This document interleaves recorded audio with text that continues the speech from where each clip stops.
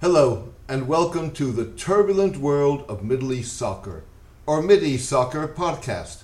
I'm your host, James Dorsey. Boasting an almost 1,000-kilometer border with Iran, and a history of troubled relations between the Iranians and Sunni Muslim militants, including the Taliban, Afghanistan could become a bellwether for the future of the rivalry between the Islamic Republic and Saudi Arabia. Had the United States withdrawn from Afghanistan several years earlier, chances would have been that Saudi Arabia would have sought to exploit military advances by the Taliban in far less subtle ways than it may do now. Saudi Arabia was still channeling funds in 2017 to anti-Iranian, anti-Shiite militants in the Iranian-Afghan-Pakistan border triangle and further south on the Pakistani side of the frontier, despite Crown Prince Mohammed bin Salman's efforts to distance the kingdom from identification with austere interpretations of Islam that shaped the country's history and that it shared with the Taliban.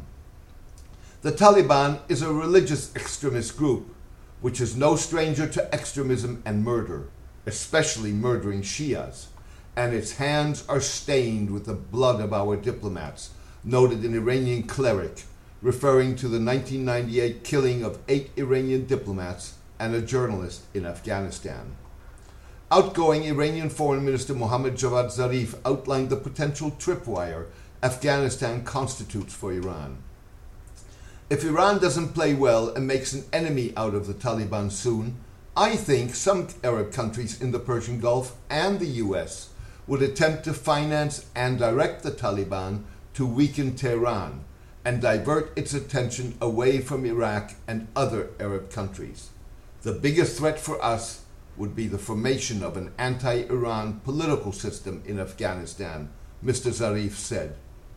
Comparing the potential problem for Iran with an Afghanistan controlled by the Taliban, or a country at war with itself, to Saudi Arabia's Houthi troubles in Yemen is tempting. Saudi Arabia was, before the 2001 U.S. invasion of Afghanistan, one of only 3 countries to recognize the Taliban's control. At the time, it saw virtue in stirring the pot on Iran's borders. Much has changed, not only in the last 2 decades, but also in the last few years, since both Saudi Arabia and some Trump administration officials, like National Security Advisor John Bolton, were toying with the idea of attempting to spark ethnic insurgencies inside Iran. And Afghanistan is neither Yemen, nor are the Taliban the Houthis. The Taliban have sought in recent weeks to assure Afghanistan's neighbors that they seek cooperation and would not be supporting militancy beyond their country's borders. Iran last month hosted talks between the Taliban and the Afghan government that ended with a joint statement calling for a peaceful political settlement and declaring that war is not the solution. It has been war ever since. From the Saudi perspective, it would not be the first time that the Taliban have said one thing and done another, including keeping an alleged promise prior to 9/11 that Osama bin Laden would not be allowed to plan and organize attacks from Afghan soil, and subsequent refusal to hand over the Saudi national. All of this is not to say that Afghanistan could not emerge as a venue for Middle Eastern rivalries, involving not only Saudi Arabia and Iran, but potentially also Turkey and Qatar. It probably will be, albeit one in which battles are likely to be fought less through proxies and more economically and culturally, and in which alliances will look significantly different than in the past. A crucial factor in how the rivalries play out will be the Taliban's attitude towards non-Pashtun ethnic and religious groups. If Afghanistan returns to the situation before September 11, 2001, when the Taliban were at war with the Shia Hazara and the Turkic Uzbeks, then Iran and Turkey will almost inevitably be drawn in on the other side, especially if Saudi Arabia resumes support for the Taliban as a way of attacking Iran.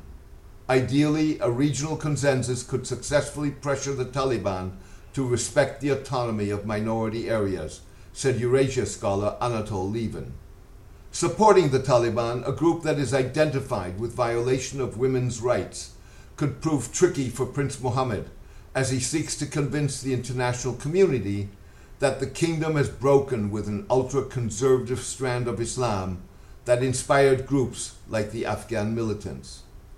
It would also complicate the Crown Prince's efforts to project his country as a beacon of a moderate and tolerant form of the faith, and complicate relations with the United States.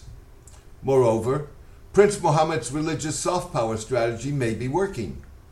In a sign of changing times, Western non-governmental organizations like Germany's Konrad Adenauer Foundation look to Saudi Arabia as a model for the Taliban. The way Saudi Arabia has developed in the past 10-20 years is remarkable. I have seen with my own eyes how much they have reconciled modern life, women's rights, women education, work life, and still guarding their Islamic values. This could be a certain role model for the Taliban, said Elinor Zaino, the foundation's Afghanistan country director, in a webinar hosted by the King Faisal Center for Research and Islamic Studies. Saudi steps so far to moderate the Taliban and facilitate a peaceful resolution of the Afghanistan conflict are unlikely to have ingratiated the kingdom with the Taliban.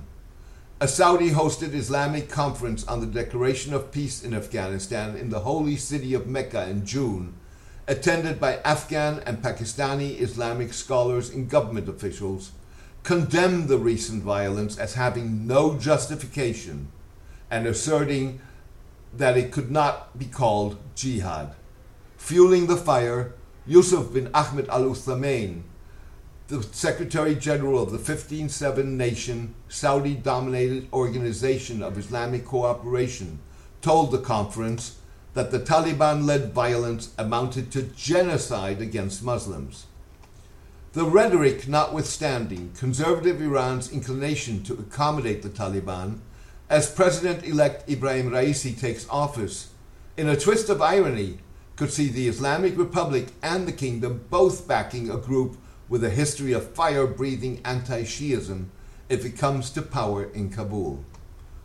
Said Mehdi Jafari, an Afghan Shiite refugee in Belgium, the Iranians have much more to gain from the Taliban. Hazaras are a weak player to choose in this war. Iran is a country before it is a religious institution. They will first choose things that benefit their country before they look at what benefits the Shia. Thank you for joining me today. I hope you enjoyed the podcast. A written version of this podcast is on my blog, The Turbulent World of Middle East Soccer, at mideastsoccer.blogspot.com. Please join me for my next podcast in the coming days. Best wishes and take care.